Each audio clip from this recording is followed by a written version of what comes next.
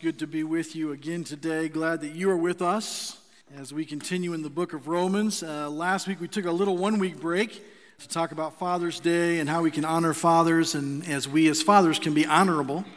And I had about 3 or 4 guys leave last week, and they said to me, "Man, were you like preaching directly to me? Because I felt like you were thinking of me when you were putting this together." I want you to know before we start today, I don't ever think of any of you individually or specifically when I'm putting together a sermon. I'm trying to read out of God's Word and read what it says and have it speak to us instead of me decide up front what you all need to hear and then trying to figure out a way to make God's Word say it. I'm just not that smart, and so it's just really best for us to read God's Word and see what it has to tell us. And I wanted to say all that as an introduction before I give you the title of the sermon, which I know you can see on your notes, and it's basically this: mind your own business. Okay, mind your own business. How many times do we tell our children or our grandchildren this, or how many times did we hear this as children? How many times did mom or dad say, "Hey, mind your own business," especially if you were raised with siblings? I'm sure you got that quite a bit. If you didn't, you should write a book because you're the only one who's never been told that. But let me ask you this: do we really ever grow out of the temptation to stick our nose in where it doesn't belong? What do you think? Fact is, we just love getting in other people's business, don't we? Let's see what the Bible says today about this topic, and maybe we'll all learn something, and maybe all of us can grow a little bit in our relationship with one another and with our relationship with God, and learn how maybe to mind our own business a little better. We're looking at Romans chapter 14, verses 1 through 12. We're going to read straight through it all the way, and then we'll come back and take it apart piece by piece. Here's what it says in chapter 14 of Romans. It says, "As for the one who is weak in faith, welcome him, but not to quarrel over opinions. One person believes he may eat anything, while the weak person eats only vegetables.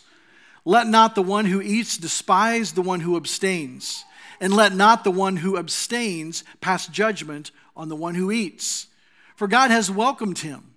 Who are you to pass judgment on the servant of another? It is before his own master that he stands or falls, and he will be upheld, for the Lord is able to make him stand. One person esteems one day as better than another, while another esteems all days alike. Each one should be fully convinced in his own mind. The one who observes the day observes it in honor of the Lord. The one who eats, eats in honor of the Lord, since he gives thanks to God. While the one who abstains in honor of the Lord and gives thanks to God. For none of us lives to himself, and none of us dies to himself.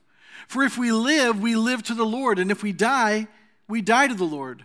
So then, whether we live or whether we die, we are the Lord's. For to this end Christ died and lived again, that he might be Lord both of the dead and of the living. Why do you pass judgment on your brother? Or you, why do you despise your brother? For we will all stand before the judgment seat of God. For it is written, 'As I live, says the Lord, every knee shall bow to me, and every tongue shall confess to God.' So then each of us will give an account of himself to God." We see here the first principle is this: do not judge one another in non-essential things. Do not judge one another in non-essential things. Let's go back and look at Romans 14, verses 1 through 3 again. Let's just look at that and see what we can see from God's Word as a principle. It says, "As for the one who is weak in faith, welcome him, but not to quarrel over opinions. One person believes he may eat anything, while the weak person eats only vegetables. Let not the one who eats despise the one who abstains, and let not the one who abstains pass judgment on the one who eats, for God has welcomed him." Now, verse 2 of chapter 14 has become one of my favorite verses in the Bible. And it's this: one person believes he may eat anything, while the weak person eats only vegetables. I love that verse. And in fact, so does this young man right here. He loves that verse too. Now, if you're a vegan, that's a joke. I apologize. Don't be upset too early. All right? But what this is talking about, this comes from the fact that there were still both Jewish and non-Jewish believers in the Church of Rome. There were those who had been born into the Jewish faith. They had been raised as Jews, and they have now put their faith and trust in Jesus. There are those who were Gentiles, not Jewish, who have grown up not close to God and now have put their faith and trust in Jesus. And now these people are coming together to form a church, to form the body of Christ. Many of the formerly Jewish believers would consider or would continue following Jewish dietary laws. And they wouldn't eat meat that was considered unclean because it was under the law. Or they wouldn't eat meat that had been sacrificed to idols. Because here's the situation. Meat that had been sacrificed to pagan gods was usually sold later in the marketplace, and people could buy it and eat it. In other words, so you have Jewish folks over here who say, listen, we need to only eat clean things. And so over here you have these pagans who are sacrificing an animal to their pagan gods, and now they take the meat and instead of burning it or using it up, they now go, hey, we can make a buck from it. Let's sell it in the marketplace. And the Jews believed if they purchase that meat that had been sacrificed to idols, they were somehow participating in this idol worship. And of course, if you go back to the Old Testament law, that was true. God was helping them to see a principle there. But that's not true in the New Testament. Okay? In fact, in this verse, if you look carefully, it's the weaker in faith that have the majority of rules. Think about that for a minute. It's the weaker in faith who sometimes seem more religious. They've got all these rules. They espouse them to everybody. They try to live under them. They place all of this burden of rules and things that they need to do on top of themselves. And it appears that they might be the most religious. But what God is saying here through Paul is that those are the people who are weaker in faith. The fact is, legalism seems more religious, and it is more religious, but religion is not freedom by grace. Remember, the title of this whole series is Grace Through Faith. Grace is the unmerited, undeserved love of God. And folks, we don't have to do anything to get that. Here Paul is saying that neither of these people should look down on the other one. The weaker who won't eat meat should not judge as unrighteous the ones who eat meat. Likewise, the ones who have freedom in Christ, they don't add all these rules to the Word of God. They don't add all these rules to their behavior. They should not look down their nose with contempt on the one who isn't comfortable eating meat either. The fact is, they should respect one another. They should act out of love instead of judgment and criticism. Now, aren't you glad that we don't have to really mess with this issue? I mean, there may be a few vegans in our church, and if you're doing that as a matter of diet and as a matter of health, then that's great. But we don't have that kind of issue or problem in our church. Isn't that awesome? Perhaps eating meat isn't a problem here. But let me tell you, there are plenty of non-essential topics that can divide us. In fact, I'll bet you that I could go to almost any New Testament church within 10 miles of this church and bring up about 2 topics. And if I really wanted to, I could divide that church by just those topics. Topics like smoking or chewing tobacco, watching R-rated movies, drinking alcohol, dancing, women wearing makeup, men wearing makeup, gambling, music choices, using birth control, having tattoos or piercings, working on Sunday, sending your kids to public or private schools, whether or not you celebrate Halloween, wearing certain clothes, having certain hair. You see, there are a lot of non-essential things that we add to the essential. Now, why is Paul specifically saying here, focus on the non-essential things? Because there are certain things that are clearly sinful, okay? And there are things that are essential to the Christian faith. The essential things are like the Bible being the infallible Word of God, Jesus being the Messiah, and salvation coming by faith in Him alone, believing the resurrection, believing in the return of Christ. There are other blatant sins that are obvious in the Scripture: sexual immorality, adultery, gossip, slander, envy, lying, stealing, murdering, hating. All of those are completely obvious sins. We can't ignore those. But folks, we need to be careful not to be adding to these things a lot of other things that aren't necessarily in the Scriptures. There are a number of things that are crystal clear in the Bible. There are also a vast majority of things that are not quite as crystal clear. And there are variants in those. You know, you could make the comment maybe that I'm opposed to gambling. I think God's word is against gambling. But let me just say, I can make a clear case from the Scripture that if a man takes his entire paycheck every week, cashes it, and blows it at the casino with the heartfelt desire to make it rich and not have to work any longer, he is absolutely sinning.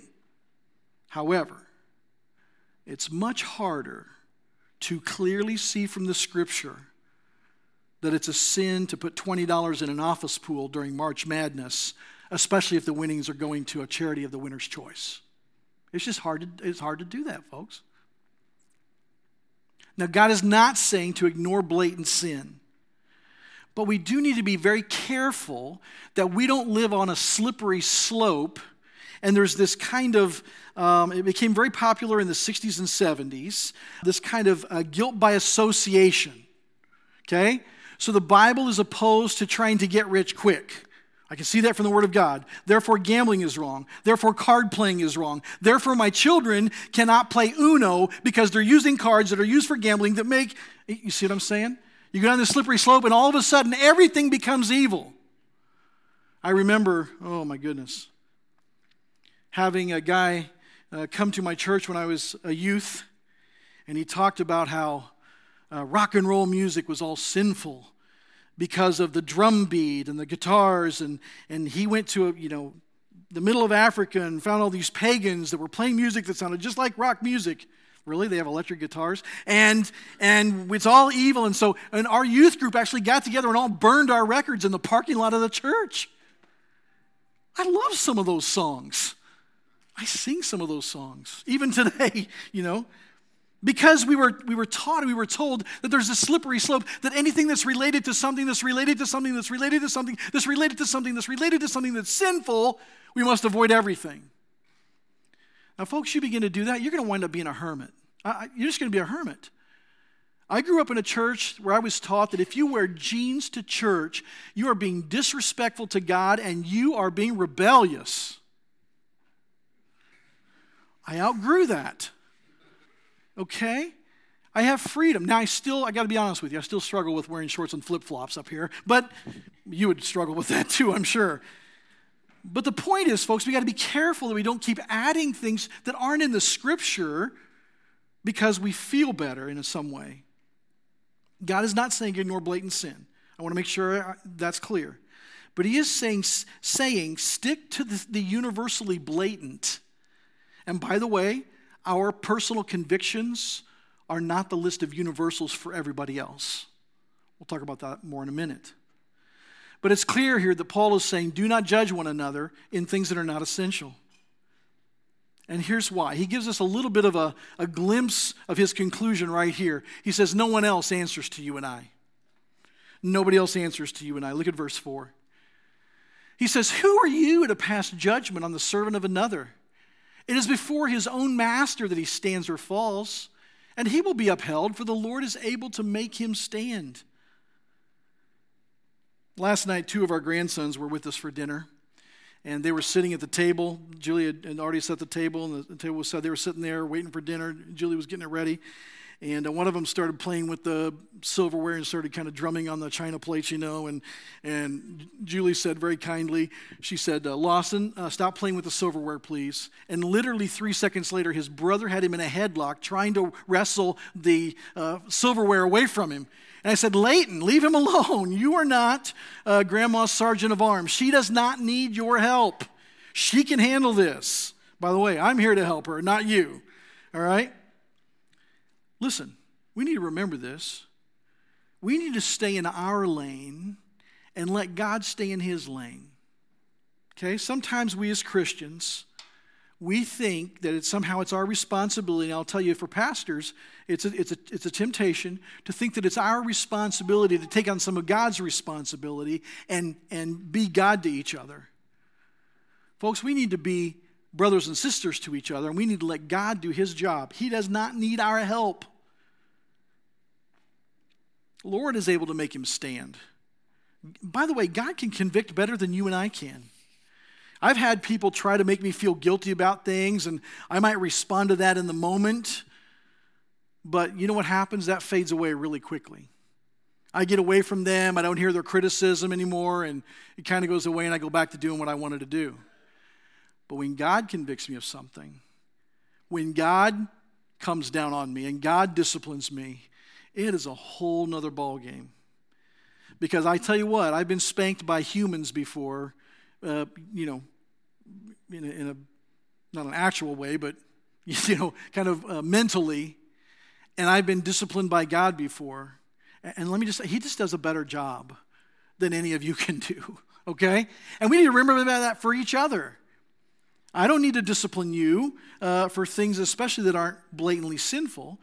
Now, how does that work out? Here's how it works out.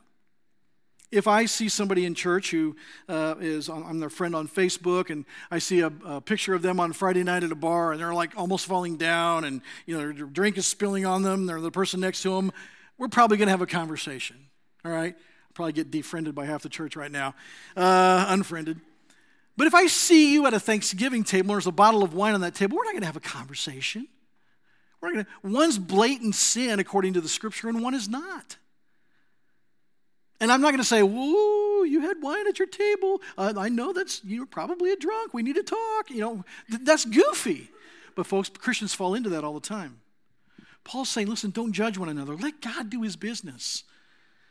I can tell you from experience that when some of the people in Fellowship of Grace are doing behaviors that I see as maybe not good for them, but are not blatantly sinful, instead of criticizing them, I pray for them.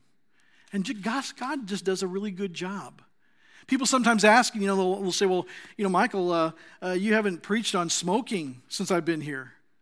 You haven't preached on how bad tattoos are since I've been here. You haven't preached on all these other things. Well, there's two reasons why. One, if I preach on those things, I also have to preach on gluttony.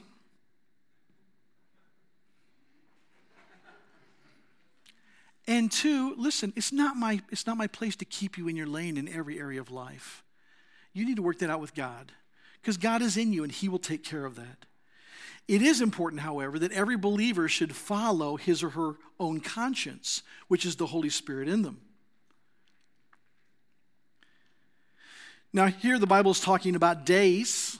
In verse 5, what does it say? It says, one person esteems one day as better than another, while another esteems all days alike. Each one should be fully convinced in his own mind. Now, literally, I could preach 4 sermons on this verse. We could go 4 weeks to talk about how deep this verse is. But let me talk 4 minutes instead, okay? Here, when it's talking about days, these former Jews, many of them were believing that the Sabbath should still be honored on Saturday. The reality is that the Sabbath was always on Saturday in the Old Testament. But when Jesus rose from the dead on Sunday, all of a sudden the disciples began to meet every week to celebrate the resurrection of Jesus. And if you read Acts very carefully, you can see how the actual day changed from Saturday to Sunday. And they began to meet on Sunday. Not because God sent some edict down that the Sabbath is no longer Saturday, it's now Sunday. It's just they were celebrating the resurrection. They were excited about it every week, so they celebrated it. But there were some who were raised as Jews who were saying, no, we should still meet on Saturday. And they were also celebrating all the festival days that they were raised as Jewish people to do. Again, the weak in faith are the ones putting these demands on themselves and others. It's the more mature in Christ that we're not putting these things on themselves. But here it says, everyone should be convinced or convicted in their own mind and heart. Remember, Paul is writing to the churches in Rome. He's writing to believers. He's not writing to the masses. He's writing to those who have put their faith and trust in Jesus already. He's saying, listen, you should all do what is right that you see, that you're being convicted about. Everyone should follow how the Spirit is leading them. Are you saying that it's possible for the Holy Spirit to lead one person one way and another person another way at the same exact time? Yes. Yes, especially in some of these non-essentials. Listen, I can't point to any place in the Scripture that says I can't wear shorts and flip-flops up here. I'm just not comfortable with it. Now, if you see me at the grocery store in the heat of the summer, I'm going to be in shorts and flip-flops. But I'm just not comfortable doing it here. Other people are. You see guys in our worship team that are. So God's put this thing in me, or maybe I'm putting it on myself. But I think God's put something in me as a leader to feel like I need to do certain things that he may not put on everybody else. But everybody should follow the Spirit that is leading them. Now, this is different than being led by your instinct. Okay? Everybody, we talked a couple of weeks ago about Paul saying, don't be led by your feelings, but rather be led by your decisions. For the Christian, it's different because before we came to Christ, we had a little bit of a conscience that came from mostly the culture, the way we were raised, what we were taught was right and wrong, maybe our own feeling about things, and that's very unreliable. But when we give our lives to Christ, when we realize that we're sinners, we can't do anything about that sin, and we have to put our faith and trust in Jesus and what he did on the cross to pay for our sins by giving his life for us. And we put our faith and trust in him. The Bible says the Holy Spirit actually takes up residence in us. That's why, while I don't want to be too critical about too many things, I try to get people to not ever say this is the house of God. This is not the house of God. These bricks and mortar and building and all that, this is not the house of God. This is the house of God. We are the house of God. And so I can trust that inner voice in me. When God is convicting me of something or telling me something, it might be different than what he tells you. And this can be attributed to our giftedness. It can be attributed to our personality. It can be attributed to the sins that we are possibly fall into or could fall into easily. God does a good job of leading us, folks, if we'll just listen and follow. So every believer should follow his or her own conscience, which is the Holy Spirit. Then he goes on to say, honor the Lord in all that you do. This is a great passage. Look back again at verses 6 through 9. It says, the one who observes the day observes it in honor of the Lord. The one who eats, he eats in honor of the Lord, since he gives thanks to God. While the one who abstains in honor of the Lord and gives thanks to God. For none of us lives to himself. None of us dies to himself. For if we live to the Lord. And if we die to the Lord. So then, whether we live or whether we die, we are the Lord's. For to this end Christ died and lived again, that he might be Lord both of the dead and of the living. You see, if our motive is truly to honor the Lord in what we do, whether we eat or not, we're not sinning. We have freedom. We have freedom. What he's saying here is, listen, if you were raised Jewish and you believe all this stuff about how meat is, and you don't want to eat meat because you're honoring the Lord in your obedience to not eat meat, awesome. Honor the Lord. If you were raised as a non-Jew and you're like, hey, smokehouse, let's go, then just do it. Do it and honor the Lord. Be thankful for it and honor the Lord as you eat it. So whether you don't eat meat, honor the Lord. And if you do eat meat, honor the Lord. And so whatever you do, you honor the Lord. If you want to get a tattoo and honor the Lord. I'm not getting one. And I'm going to honor the Lord. Doesn't mean you're not honoring the Lord because you're not doing it the way I'm doing it. Doesn't mean I'm not honoring the Lord because I'm not doing it the way you're doing it. If you want to wear shorts and flip-flops to church and honor the Lord, do it. I'm not going to do it and honor the Lord. You see? So the reality is, it's not really about many of the things that we add on to the gospel. It's about who we are and what we think and what we feel and how we act to God and why we do what we do. See, because the reality is, you can have all this religiosity and not eat meat and not honor the Lord. You can also eat meat and dishonor the Lord. So it's not about whether you do or don't. It's whether you honor the Lord in what you do. And God will lead us. Our motive is important. None of us lives our lives to ourselves. In this passage, he uses that term. None of us lives our lives to ourselves. Listen, we live in a culture that basically is saying, hey, what I do in my own home doesn't affect anybody but me. Stay out of my business because what I do doesn't affect anybody else. Folks, there is practically nothing that you do that doesn't affect other people. Think about it. Let's say you decided, well, in light of this sermon, I'm going to stop eating meat today. Okay? You just put some poor farmer out of work. I mean, that's a little drastic. But you see, we affect each other. Everything we do affects the people around us. None of us lives in a bubble. We'd like to say, hey, I can do what I want because it doesn't affect anybody but me. But let me tell you, everything we do affects us and our relationship with God and how we relate to him. And it affects the people around us. Christopher is going to preach about that next week as we continue in this chapter. But we don't live in a bubble. And our affections, our actions do affect us. And they affect the people around us. They affect our relationships. They affect the way that we interact with God and the way we feel about ourselves, and on and on and on it goes. So we can't ever say that. We have to realize that the things we do affect everybody around us, and they do matter. The last thing I want you to see in this passage is this. Each one of us will give an account to God for what we do. Look at verses 10 through 12. Here's what it says. Why do you pass judgment on your brother? Or you, why do you despise your brother? For we will all stand before the judgment seat of God. For it is written, as I live, says the Lord, every knee shall bow to me, and every tongue shall confess to God. Here's the final statement. So then each of us will give an account of himself to God. Listen, why do we judge each other? We're not going to answer to each other. Okay?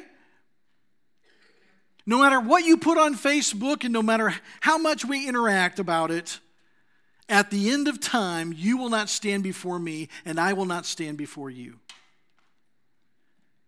I will stand before God and I will give an account of the things that I have thought, the things that I have said, and the things that I have done. And guess what? So will you. So will you. You don't need my help. Now, this does not mean that we don't encourage one another. Of course we do that. And by the way, when you decide to plant your flag with the Fellowship of Grace family, and you say, I am going to be a part of this church, and you can be an attender till Jesus comes and not be a member, and we'll still love you, we'll still care about you, we'll still help you in any way that we can, encourage you. But when you say, I'm planting my flag with these people, this is my home, this is my family, folks, there's a certain amount of responsibility of encouraging one another and loving one another and accepting one another and holding each other accountable, not in the non-essentials, in the essentials. Because God wants us to encourage each other, to follow him and do what's right. But God will judge us in the end. And by the way, he's probably a lot better judge than we are. Don't you think? I think probably so. Everyone will give an account of himself to God. So, today's sermon title is not Mind Your Own Business, but it's Mind Your Own Business. You see, it's not like we shouldn't be minding anybody's business. We should be minding our own business. Fact is, my life is messed up enough. If I'm really focused on working with God to fix the things in my own life, I don't have time to judge and criticize you because I got a lot of stuff to do. You know what I'm saying? And if all of us focused on working our stuff out with God, we wouldn't have time to judge and criticize one another. We wouldn't have time to judge and criticize those who come through the door. By the way, If anybody who doesn't know Jesus comes through those doors and we ever act that way towards them, shame on us. Shame, shame, shame on us. Christians are known for sometimes loving the world and eating their own young, We shouldn't be doing that to anybody, but especially to those who don't yet know Jesus.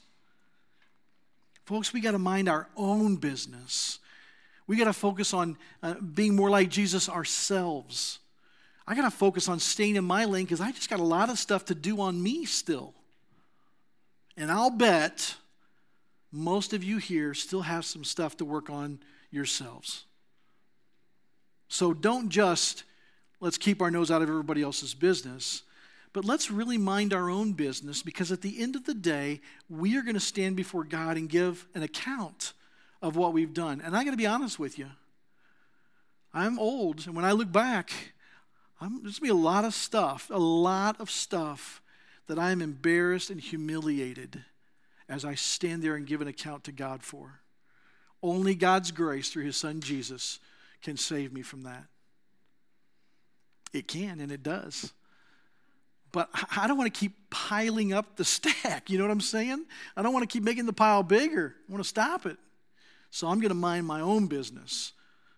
And I don't have time to criticize and judge you, and I hope that you'll mind your own business to where you don't have time to judge and criticize one another or me either. Let's pray. Father, we thank you for your word that teaches us so wonderfully, that guides us, that helps us, that causes us just to take note. Father, forgive me for the times that I have judged and criticized others. Forgive all of us for the times we have done that. And God, help us to just rest in your mercy and grace for those things. But God, help us to really mind our own business, to really focus on the things that we need to work on in our own lives. Help us to focus on how we can become more like your son, Jesus. Help us focus on how we can be changed by your Spirit in us. God, help us to really show love to one another. Help us when we see blatant sin to encourage one another in love to stop. But God, help us in the areas of non-essentials to just not be critical, not be judgmental, to just let things go and let you work in our hearts and the hearts of others. In Jesus' name we pray. Amen.